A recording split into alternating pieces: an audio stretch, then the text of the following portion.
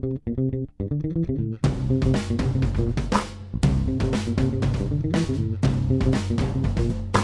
there, it's Gary Parrish. It's Wednesday, September 14th, and this is the Eye on College Basketball Podcast. I got Matt Norlander with me, and I'm having a good week. I'm certain he's having a good week, but the state of North Carolina is not having a good week. The NCAA announced it is moving first-round games of the 2017 NCAA tournament from Greensboro in what amounts to a protest of North Carolina's HB2 bill. That was Monday night. Then earlier today, the ACC announced it's moving neutral site championships from the state in the 2016-17 academic year. That includes the ACC football championship game that was supposed to be played in Charlotte. Don't know where it's going to be played now, but we know it won't be in North Carolina. That, too, is what amounts to a protest of North Carolina's HB2 bill. Matt, you and I had talked about this several weeks back when it became clear that the NCAA was positioning itself to possibly take a stand.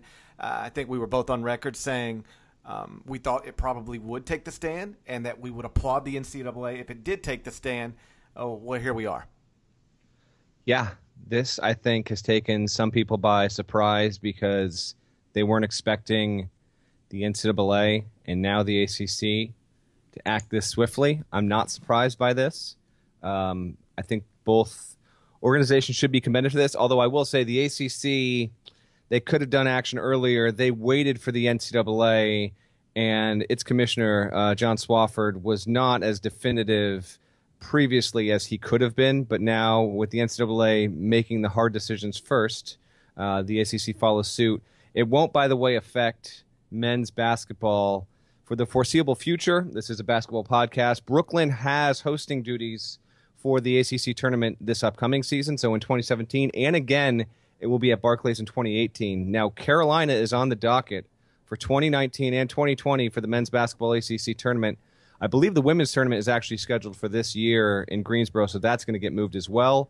So we'll see if men's basketball and the ACC will be affected by this or if the bill is repealed in time for that not to affect. My prediction is that it will be, and that the ACC will wind up having its NCAA or its conference tournaments in that state in 2019 and 2020, but we could be a ways from that. Overall, yeah, a very big, meaningful week here in college sports. This was a primary topic leading nightly newscasts on Tuesday night. It will again, I would presume, here on Wednesday night. And from the NCAA standpoint, listen, it had sent out questionnaires to all potential cities hosting NCAA tournament games, and there were certain questions on those applications, if you will, or post applications that kind of detailed these kinds of things. And the NCAA, which is not new to this stuff, by the way, we're gonna get more into this, I think, in a little bit here. But this isn't a new thing for the NCAA to do its best to stand up. Now, there is some inherent irony and cynicism that goes along with this, GP, but to stand up for, basic equality rights, and people can kill the NCAA if they want for not paying players and all that stuff, but kind of one fruit in one hand and a different fruit in the other there, in my opinion. But it has long fought against, South Carolina having an allegiance with the Confederate flag. That stand against South Carolina lasted for a decade and a half, and that's just one example. There have been issues with the NCAA having objections to universities having mascots of Native American origins that they deemed inappropriate. And so there have been significant changes, specifically with the University of Illinois, with the University of North Dakota. And so this is just another one of those incidents where the NCAA says, listen, if you're going to have any sort of discriminatory actions toward a certain section of people, we're not going to align ourselves with that. And so it has the power to, and it takes the tournament out of North Carolina. I think it's the right move. I also think people should take in mind how big these changes are given the time constraints at hand here. The football championship game with the ACC, and Stuart Mandel had a tweet that I thought was absolutely dead on. He said that no state and conference are more synonymous with each other, basically, than North Carolina and the ACC. I think that's absolutely 100% accurate. I agree with that. So this is a very meaningful step, and now you've got to get this football championship game, which is scheduled for early December, into a new spot. And there's so many mechanisms in place when you have these massive sporting events. I mean, we could spend a half hour running down all the technical difficulties that go into that kind of stuff. I believe that they've had contingencies in place, maybe behind closed doors. Obviously, those things will be accelerated in a massive way with football. I'll just end with this before I throw it over to you, GP. Basketball-wise, I did report some new information on Tuesday. If people want an idea of what's in play here, the NCAA announced that it's taking the tournament out of Greensboro. Within hours, at least a half a dozen cities had reached out to the NCAA expressing interest in hosting as a replacement. The cities have until September 27th to get their applications and interests in, their pitches into the NCAA. The NCAA will announce on October 7th who is replacing Greensboro. We're going to find out pretty soon here, and that decision, for all intents and purposes, that decision will be made by the same people who are, on the committee to select this year's Field of 68. The men's basketball selection committee will be the ones that sign off on the city that will end up hosting instead of Greensboro. It's been fascinating to watch this story, and I think most people know, but just in case they don't, it's not unique to the NCAA or to the ACC. The NBA removed its All-Star game, 2017 All-Star game, out of Charlotte in protest of HB2. Countless artists have moved concerts out of North Carolina or canceled concerts in North Carolina. Bruce Springsteen, Pearl Jam, Ringo Starr, so on and so forth, in what amounts to protest of HB2. Companies who were going to move there have decided not to move there in protest of HB2, and it has cost the state literally hundreds of millions of dollars. There's one estimation I saw that said just the All-Star game not being there, next year, this season, but in 2017, it will cost an estimation of $100 million to the state of North Carolina in terms of the economic impact it would bring to the hotels and the restaurants and the bars and the airport, taxis, car services, Ubers, everything that goes hand in hand with hosting an event of that magnitude, all gone. Now, the NBA has said, get rid of this and we'll come back. And that is essentially what the NCAA has said as well. Also what the ACC has said as well. But the governor is up for re-election in November. And I think he must have thought when they signed this into law that it would be something that helped him gain re-election. And now, I just looked at I don't follow North Carolina politics closely. Like, why would I? But I have followed this this race, and because it's having a real impact on sports, particularly collegiate sports, and he's losing in all the polls now because not even 40% of voters in that state are in favor of HB2. Barely half of Republicans are in favor of HB2. So even a lot of the Republicans aren't down with this anymore. And at some point, it's just got to be a business decision. Like, you'd like to think that you'd recognize you were just misguided anyway and just do the right thing and get this discriminatory bill off of the books. But even if you can't see that for whatever reason, and like I've been on Facebook, I recognize there are people who can't see that for whatever reason. At some point, you're just costing your state like hundreds of millions of dollars, and you can't continue to take that economic hit. Yeah, it's a massive one. The NBA did kind of strike first among the sports world, and now taking the NCAA tournament, which is in North Carolina almost every single year. There have only been 4 years over the past decade and a half plus when a city in North Carolina, be it Greensboro, Charlotte, Raleigh, Winston-Salem, did not have hosting duties in the NCAA tournament. That's significant. Obviously, a football championship game being taken out of state borders is significant, and I think the significance of that and the symbolism behind it is extremely powerful. This has clearly become, I've got friends in North Carolina, just the primary everyday topic. It's become more of a topic than even the presidential race because of the immediacy of all this that's happening.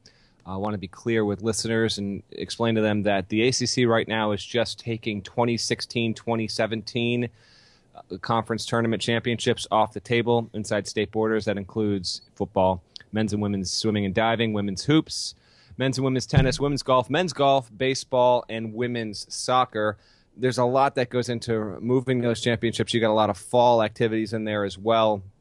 It'll be interesting to see what happens here, because what's the timeline for repealing the bill? When can it happen? And when it does, I would expect the ACC and the NCAA to go marching right back into North Carolina and continue to hold events there. GP, I suggested, and we're of differing opinions here, so I suggested that the NCAA, it's got to get a new site here. And there are plenty of good sites. I suggest the Palestra. You suggest South Carolina. Why do you think South Carolina should be the spot where the NCAA should go to? I think it makes a lot of sense, and here's why. Obviously, this removing the NCAA tournament from North Carolina is rooted in, we don't feel like you're on the right side of history. We feel like we don't want to align ourselves with a state that reward a state that has a discriminatory law on the books. Beyond that, we want to protect our student athletes. We want to protect their families who happen to come into your state. And so we're going to relocate until you get that figured out. Well, South Carolina, famously, within the past couple of years, did something that allowed it to be eligible to host NCAA events for the first time in a long time. For a while, that state had been banned from hosting NCAA championships because of the Confederate flag. But I guess it was 2 summers ago. I want to say July 2000, or was it last summer? But yeah, they removed the Confederate flag from the State House.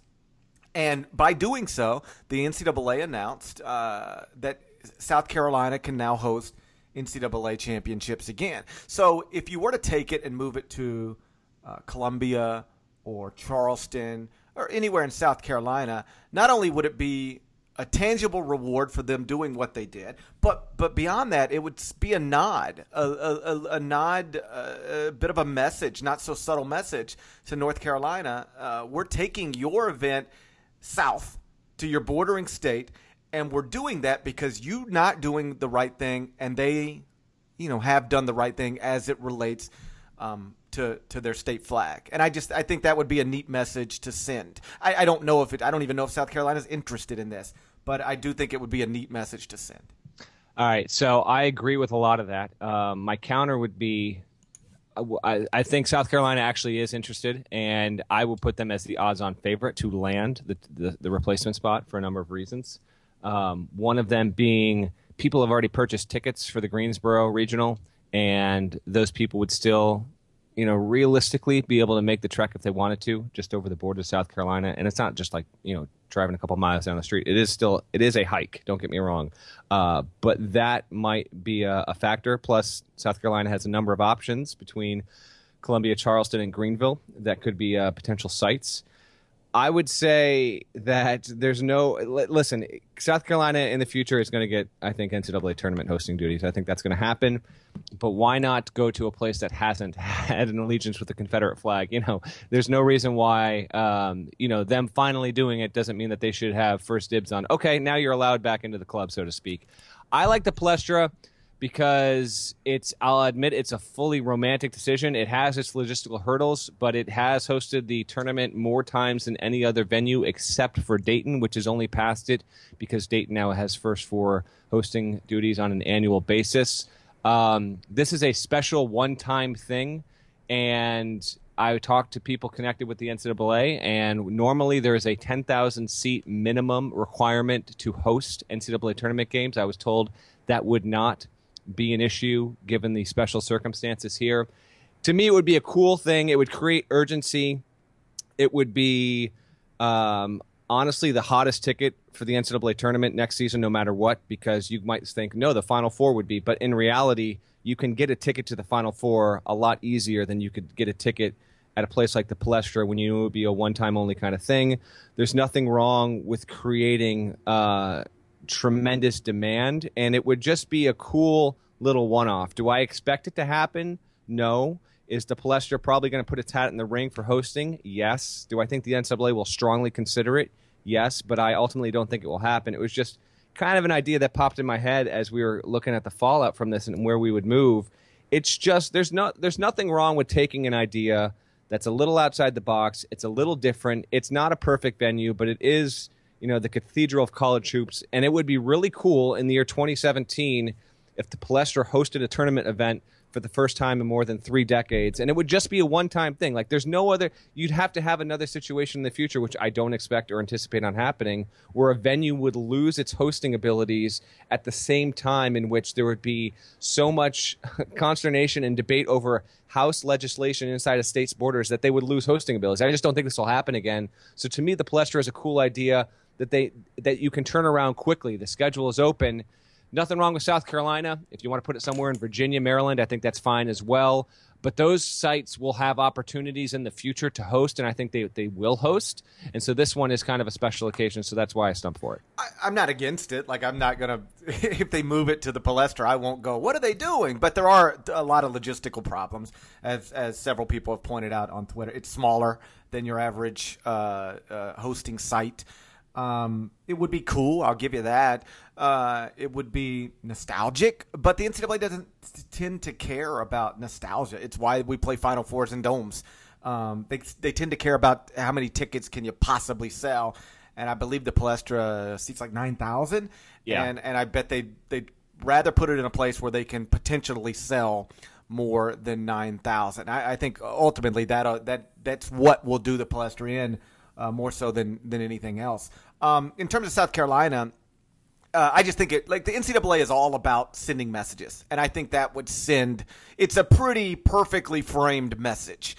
This state did the right thing. We're giving your NCAA tournament games to it. Now you do the right thing, and we'll come back to you. I just sort of like I like the idea of that column. That works. But let me throw a curve at you here, because this is actually – our colleague John Solomon has retweeted someone quoting someone about the Belk Bowl. So the Belk Bowl is one of the more beloved college football bowls every year. It is held. Is it? It really. Hey, I swear to God, it is. I'm not just saying. I'm telling you, people love them some Belk Bowl, because I think they just love the word Belk. Who played the Belk Bowl last year? I could not tell you, but I'm telling you, there are people that know. Listeners would know. But anyway, the Belk Bowl is played every year in North Carolina. It's played in Charlotte, and it is all these bowls have conference alliances. So the Belk Bowl has a team from the ACC playing the SEC. And so what's interesting about sending messages is there might be a little bit of hypocrisy going on here, because bowls are also a whole different thing. They're run by people not necessarily connected with the NCAA. It's just conferences have agreements to play each other. And right now, the Belk Bowl isn't going to move out of Carolina. It's not going to move out of Charlotte. And so that is an ACC team playing an SEC team in an event where you might have a little bit of hypocrisy there. I mean, it's going to be where the ACC tournament was supposed to be. Now, granted, this is not an officially, formally sponsored event. The ACC and SEC don't run the Belk Bowl. Right. It's the powers that be that run the Belk Bowl, including the big wigs at Belk. So that's just a little interesting. Not that I was expecting it to move, but you will have a mixed message there. That stuff is kind of coming out as we're recording the podcast. I guess the explanation, and look, listen, at this point I'm for everything moving out of North Carolina until the bill is changed. But the Belk Bowl is essentially a private business, and it can choose to do whatever it chooses to do. What you wonder is if this just remains in law, which I do not think it will. But if it does, for whatever reason, how far does the ACC go with it? Will they eventually move their headquarters? Who knows? Where is this going to go? But I think that's probably a conversation that we'll never have to. I don't think John Swofford will ever have to get to the point where he has to seriously consider moving the ACC's headquarters, because I do believe that this bill will come off the books. But it is amazing. All of this, All-Star Game gone, NCAA events gone, ACC events gone, countless concerts gone, because of a bill that was, if you listen to the proponents of it, they wanted to solve a problem that's was never actually a problem. That's the amazing thing about this. I spent so much time over the past couple of days reading about HB2 and all these studies done on it, and what you find out is that there is not a single study that's ever been done on a community with inclusive bathroom policies. In other words, if you're a transgender woman, you can go into the women's restroom regardless of if you were born a man. In communities with inclusive bathroom policies, there's no study that's ever shown an increase in any kind of physical or sexual assault. It just doesn't, like, it doesn't. It's like a boogeyman almost. Like they tricked people into thinking you had to be concerned about all these things. Like, well, if you have an inclusive bathroom policy, you'll have somebody who was born a man in the women's room, and then, oh my God, or you'll have men dressing as women so that they can go in the women's room. And what about your little girls?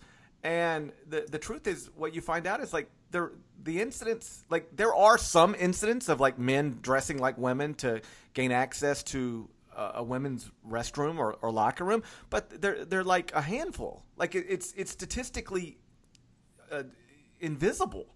And so the idea that you would cost your state all of these things over that is just remarkable to me. And now it's probably going to cost a man his job, like his reelection. Like, he's probably going to lose a reelection in November. And I gotta because I spent a lot of time on the radio talking about this yesterday, I got an email from a man last night, and he went to the old, I mean, it's all the same talking points, but he says, well, I know you have 2 boys, but you don't have any girls. You don't have daughters. And if you had daughters, you might understand. Like, what if your daughter, like this wild hypothetical, what if your daughter walked into a women's locker room at the gym, and there was a transgender woman in there, and the transgender woman took her clothes off, and the transgender woman had a penis? Then, like, how would you explain that to your daughter? And I was like, well, I guess I would just, like, explain it to my daughter. I don't know, the same way I would explain it to you. I'd, like, have a real life conversation. But then, like, it sort of hammered home my point. Like, what are the odds of that happening? like less than 1% of the American population is transgender. And I was thinking about it, and I asked this not to be funny, but just, like, for practical. I don't even ever remember being in a bathroom with a transgender person. Do you?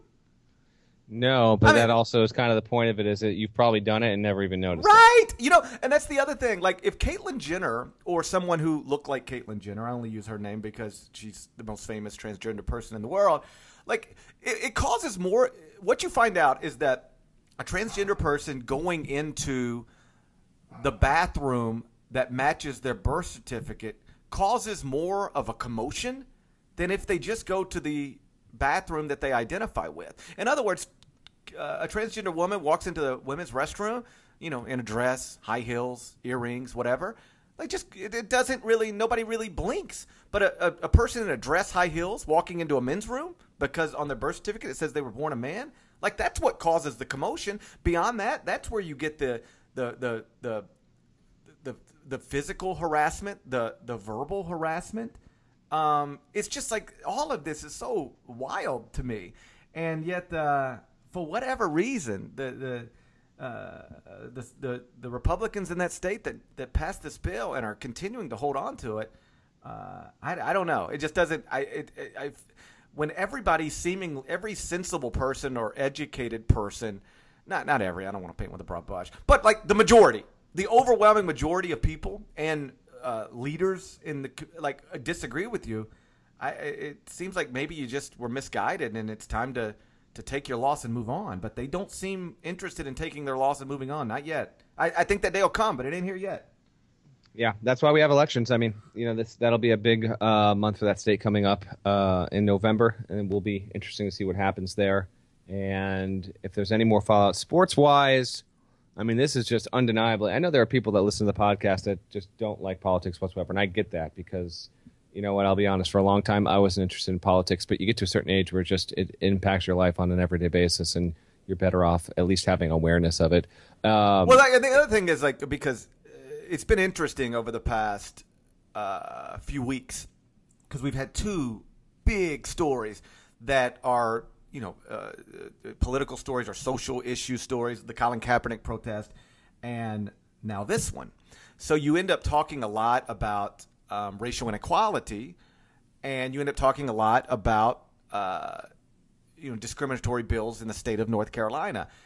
And often you'll hear folks, or I do, hey, stick to sports. But like these are sports stories. Like the Colin Kaepernick story is by definition a sports story. This is a sports story. Like the HB2 bill has become a sports story. So it's been an interesting time to be somebody who speaks for 2 hours every day on the radio, because you end up talking not about sports a whole lot, but still under the umbrella of sports stories. And yeah, like you, I recognize that there are some people who just want to hear about Duke's front court or UCLA's incoming point guard. But undeniably, the biggest the biggest college basketball story this week has been the developments with the NCAA and as they relate to HB2 in the state of North Carolina. Like this is a sports story. I don't like this. Yeah, this unquestionably. Without a doubt, when you now have serious major sporting events that are being impacted at this level, and now estimations are coming out that moving the ACC championship game could cost the state upward of $30 million. I mean, that you can't really overstate how massive that is, and how it's just. You would think it's going to affect some significant change, and it's certainly something. Just we'll keep tracking going forward, and we'll have an update on that new site within a month. So that'll be interesting as well.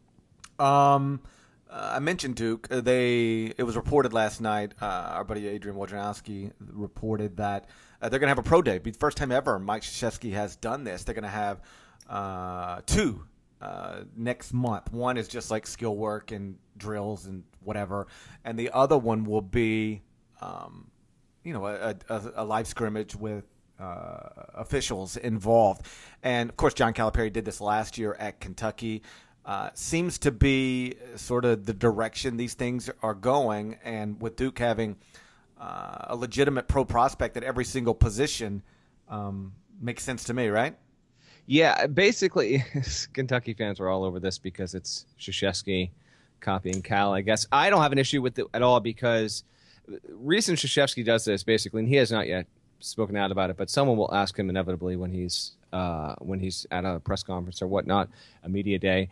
When you've got this many pro prospects and you've got a lot of NBA teams interested, what normally happens, because we've been to so many, preseason practices with programs, what normally happens is practices are open. You might have 2, 4, maybe 6 scouts on a given day come in. The school, the coaches say hi. They just come, they watch, talk with coaches about their guys and all that stuff. But Duke's now reached a level here where every team's going to be invested, multiple scouts, and Krzyzewski just doesn't want to have to deal with it on a day-to-day basis. It's just so many guys you've got to see and shake hands with and talk to that he's just saying, you know what? Your scouts can go to every single one of our games, and they will. They will scout every single one of Duke's regular season games. But we're just going to eliminate the riffraff here and open it up for 2 days, all access with the guys. Watch them as much as you want. We'll talk to you as much as you want on these 2 days.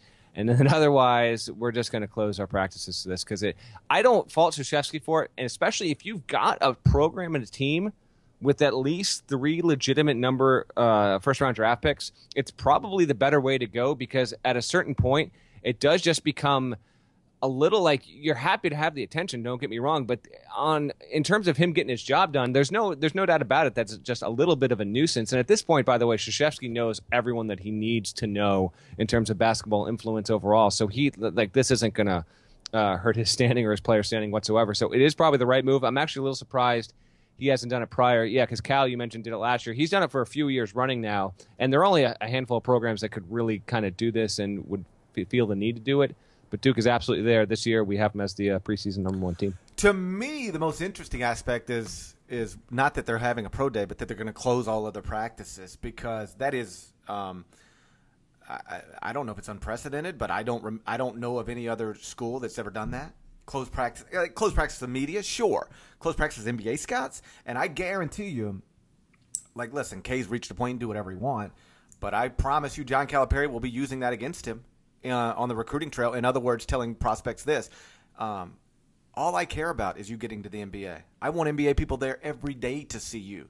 I'll never lock anybody out of our practice facility. If there's an NBA general manager wants to come see you, he's got access to that literally any day of the year. And that's not what's happening at Duke. They want to shut the door. Well, what are they trying to hide you from the NBA at Duke? So maybe you stay in school a little longer? Like, I can just hear Calipari going down this path. So that was the one thing that sort of stood out to me. And I'm not sitting here suggesting it's going to cost Mike Krzyzewski a recruit somewhere. But trust me, it will be used against him. Yeah, there's probably a lot of validity to that. And, hey, man, I've said it plenty of times on the podcast and in print. I love that Calipari and Krzyzewski just have this kind of muted rivalry, but it's obviously really, really good for the sport when both of those guys are able to win and recruit at such a high level that if they've got to take, even vague shots against each other, and Calipari has not shied away from that, even if he'll deny it publicly when asked specifically about it, college basketball could certainly use a little more of that at the highest level. Those two staffs, because they're now recruiting a level above everybody else. I mean, it's. I think for the past 3 years now, the number 1 and number 2 ranked recruiting classes in the country have been Duke, Kentucky in some order. They're banging heads on a lot of kids, and those two staffs. They're not best friends. We could put it that way. Which is fine, by the way. Which is the college fine, basketball of course. In general, the coaches, it's a very friendly community, which is great. A lot of these guys support each other, and it's great. But it is absolutely fine to have some rivalries and some guys that don't like each other. It's better for sport. Yeah, I don't mind it at all. And fun story. Not fun. I should rephrase. But because it's like a battery charge. So I don't know that it's fun, but funny, maybe. Miami freshman DeJuan Hewell, who is a McDonald's All-American, consensus top 30 national recruit, was the highest ranked player in Miami's 4-player class that was ranked, I think, top 15 nationally by 24/7 Sports. Arrested last night after he went to his ex-girlfriend's. This is all according to a police report. Innocent till proven guilty and all that. But he goes to his ex-girlfriend's dorm, finds her in a closet with a man, drags the man out of the dorm. It causes bruises and scratches on the man's neck and chest. And he was arrested for battery because you're not allowed to do that, even if you're upset. I was told that there were no punches thrown, so this is not like the most serious thing in the world. My guess is it'll probably go away in some form. But this freshman at Miami he's 6'11". Like I feel like if I was going to try to get with somebody's girl, I would pick somebody a little closer to my size. I would never mess around with a guy's girlfriend who's 6'11". I'm trying to see you in a fight with a 6'11" dude, and it's just not going well. Like for what? you, Like what would I do? How brave do you have to be to go into the dorm room of a girl whose ex-boyfriend is 6'11" and still clearly tied to her emotionally? Yeah, well, and by brave I mean dumb. Like, I just leave that girl alone. Well, let's look at the elements here. I mean, first of all, this is a Miami freshman, and it's an ex-girlfriend situation. So already an ex-girlfriend. Where are we on the calendar, GP, right now? We're on September 14th. The police, police report says it was his ex-girlfriend. So I'm guessing here, but probably broke up recently. Yeah, but okay. So do we have a summer fling thing? Do we have a high school sweetheart thing? Do we have a pair of young lovers who thought they could actually make the high school to college transition work? Which, by the way, has like a 0.05 success rate all time in the history of human history. Okay, so didn't work out for me. It didn't work out for me either. So it's not something that you can pull off. Or so that just in general, the timeline I'm intrigued by. Or was this we met on orientation, we're boyfriend girlfriend for about 2 weeks, and then it didn't work out, and this Miami player had impressions of a relationship that weren't exactly there. So that's just the timeline of this is a little interesting. Obviously, you don't want to have this, but we are. I mean, admittedly, September. It's just a time where I just expect anywhere from 3 to 6 arrest stories in college basketball. It just happens, man. You just can't. There are too many teams. There's too much inventory. Guys are going to get arrested for stupid things. It happens every single year. Would like to have it not happen, obviously. But, we'll see if he's suspended or not. But Miami, that's a team that loses some big pieces, but I would think is still going to be pretty relevant this year. Good coaching staff. Larinaga does a really good job there. But you hope this is the only hiccup. Have you ever walked in on a girl you thought was loyal to you not being loyal to you? I have not. So, no, I have. I mean, we can get personal here. I mean, I have been cheated on before. Of course. I think everybody's been cheated on. So, well, I mean, yeah, I guess. I mean, I've never cheated on anyone else, but yeah, I haven't cheated on, but I've never caught anyone in the act. I have friends who have indeed walked in, and that's just, I mean, that's just got to be, that's got to be one of the worst things ever, honestly. I never, by the way, I never walked in on like the act, but I did. There was one time I was at a party.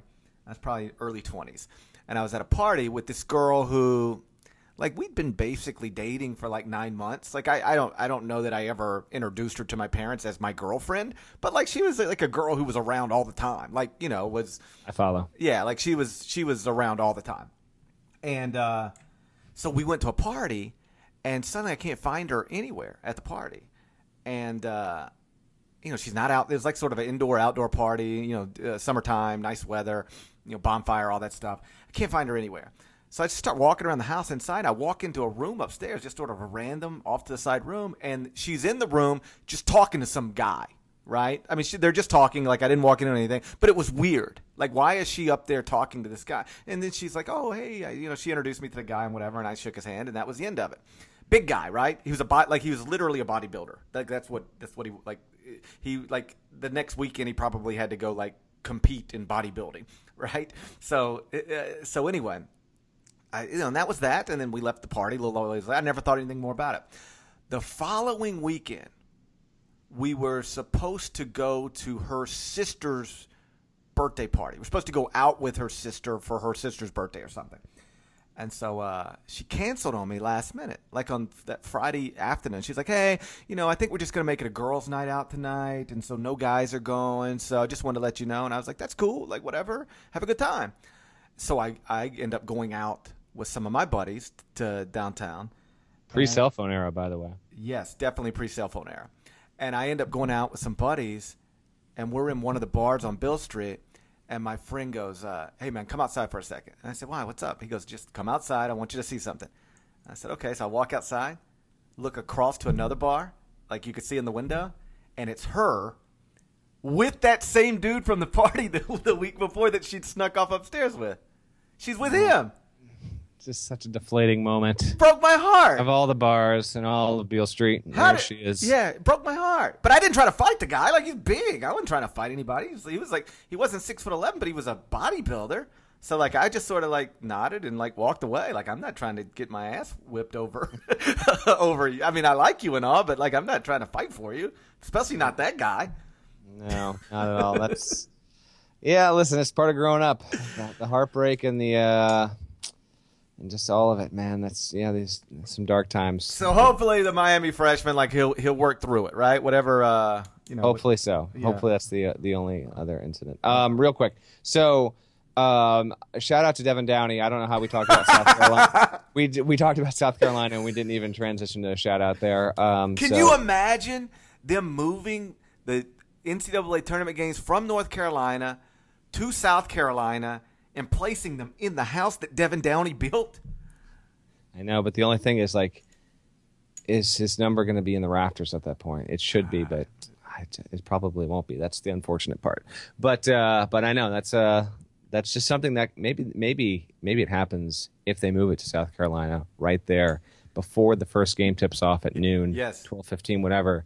You actually have a ceremony honoring Devin Downey, and you retire. And then after the national championship game, when they make one shining moment, they can include the Devin Downey jersey retirement ceremony. That's really how you start it off, like with the drums and stuff at the start of one shining moment. It's just a pan of the Downey number being raised into the rafters. Why hasn't a listener of the Eye on College Basketball Podcast made us a one shining moment tribute to Devin Downey yet? Shouldn't we have that? Give it time. I think it is possible. By the way, I'm going to shout out my buddy TJ real quick. So I went to a wedding last week in Vermont, and I had people coming up to me. Now, these are some people I know, some people I kind of know through a friend of a friend or whatever. You know how weddings go. And I just had a number of them, man, that they just love the podcast. They listen to it. And when we record this podcast, like, I never think about who is or isn't listening because it's just you and I talking. But it was pretty cool to just go to this wedding and have plenty of people just mentioning how they listen, they enjoy it, they like how we talk. Like, a couple of people specifically mentioned, they're like, I like how you keep it like 80% college hoops, but then you guys will veer off into, the times that you were cheated on by your girlfriend, Right. stuff like that. So I just wanted to give a shout out to that. That was just a kind of cool thing. So we always do appreciate that. If you allow me just to quickly segue, because I said I would mention this on the podcast before we wrap up. So Jim Carr is an assistant at Rhode Island under Dan Hurley, really good guy. He lost a son 5 years ago. It basically was unexpected. His son battled seizures, but he by no means thought it was going to cut his son's life short. And Jim actually told me on the record and kind of publicly for the first time is disclosed that it was they sued for medical malpractice. There was a medical error that was made, and there was a lot of shock with his son's death, and he endured multiple cardiac arrests and all this stuff. I only bring that up because on Friday at Rhode Island, Carr is holding another coaches clinic. He does this annually, and the names he has gotten to speak at this thing are unreal. I mean, over the years, Calipari, Self, Patino, Donovan, Larry Brown, Eric Spoelstra, Hubie Brown, Jeff Van Gundy helped actually start the whole thing and kind of put the bug in Carr's ear. He's got Calhoun and Brad Stevens doing it this year. He told me that Brad Stevens was supposed to do it the year that he took the Celtics job, and he was actually waiting for Stevens to get back to him on, I guess it would have been like July 2nd or July 3rd, and that was the day that he got the job. And so Stevens ended up not being able to speak that year, and so he's coming down to Rhode Island on Friday. Then there's another event in Jersey the following week, and Greg Marshall's going to speak at that. Brad Underwood's going to speak at that. Pete Carrill, legendary Princeton coach, is going to speak at that. So it's open. If there are any coaches at any level that listen to this podcast, there are walk-up registrations. I think it's like $100 or $125. All the proceeds directly go to helping basically all sorts of students and young children in need in various forms, but they do put a certain emphasis on those battling seizures and epilepsies as well. It's really become one of the more highly respected, successful annual charity events in college basketball, but Jim and all the coaches that help him with this are trying to get the word out just beyond college hoop circles. So, I ended up writing a story on it, and he was very emotional on the phone with me. It's a powerful thing, and he made a great point that I hadn't considered as we were talking it out. This is done at a time like Jim talked to me this week from the middle of New York on a recruiting trip in like a lonely hotel room. He's by himself. A lot of coaches are on the road doing in-home visits at this time of year. Sure. And the camp is always in September. So you have coaches literally giving up a recruiting day, which for a lot of these big-time coaches, like that's seriously significant. Like to give up an in-home recruiting day is a big-time thing. And for the NBA guys that have done it, there have been plenty of them. We're about 10 days out from training camp starting. So there's some urgency there. So I did tell him I'd mention on the podcast. It's a really positive thing, and he lost his son in a totally shocking, unexpected way. I honestly, like as he's talking to me about it, can't help but think about my own son just how it would rock my world if that happened like that. So it's a really positive event. And any and all coaches are invited to go. And you listen to Brad speak. They run drills. Like it's kind of like an old school kind of thing. Like Brad will talk for 30 minutes about the pick and roll offense and get into the details and nuances of that. And it's kind of like a total college hoops and basketball junkie kind of thing. I don't know if you've ever been to like one of these types of clinics, but they really are terrific. I've been to Billy Donovan's, the one that Larry Chiat and Billy would host it down at Florida when Larry was on staff down there, and I think they're moving it back to Florida. I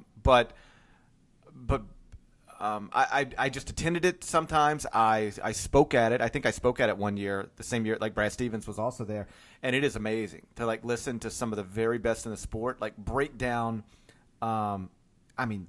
detail of how they do certain things and how they teach certain things. Like if you are a basketball junkie or just somebody interested in understanding the game at a different level, seeing things that you've never seen before, I can't recommend these types of things enough. And I think Braden was about the same age as my younger son Oliver is right now when he passed, and I cannot imagine. I think people who have listened to the podcast or follow me on Twitter or Facebook or whatever know that Kelly and I had a stillborn child earlier this year, and that is a hell of a deal. Like, you actually deliver a baby. You leave the hospital, 2 days later, and you go straight to a funeral home. Like, I don't wish that on anybody. I hope, but that is obviously different than like having a child for 2.5 years and then not having that child anymore. And it is a tragic thing that I wish Jim never had to go through. But I do think it is awesome that he has taken that and tried to use it as an inspiration to do something good and maybe help other families who are at risk of going through a similar thing. And I will tell you, when Kelly and I went through that earlier this year, I can't tell you how many coaches reached out, more than I could count. Really, really kind. But one of the guys who reached out consistently and checked in over and over again was Jim, because he had a better understanding than most of what that's like. And I was always appreciative of him for being willing to listen or advise or just send a simple text that said, "How you doing?" And so I'm glad you mentioned the clinic on the podcast, because it's something worthy of exposure.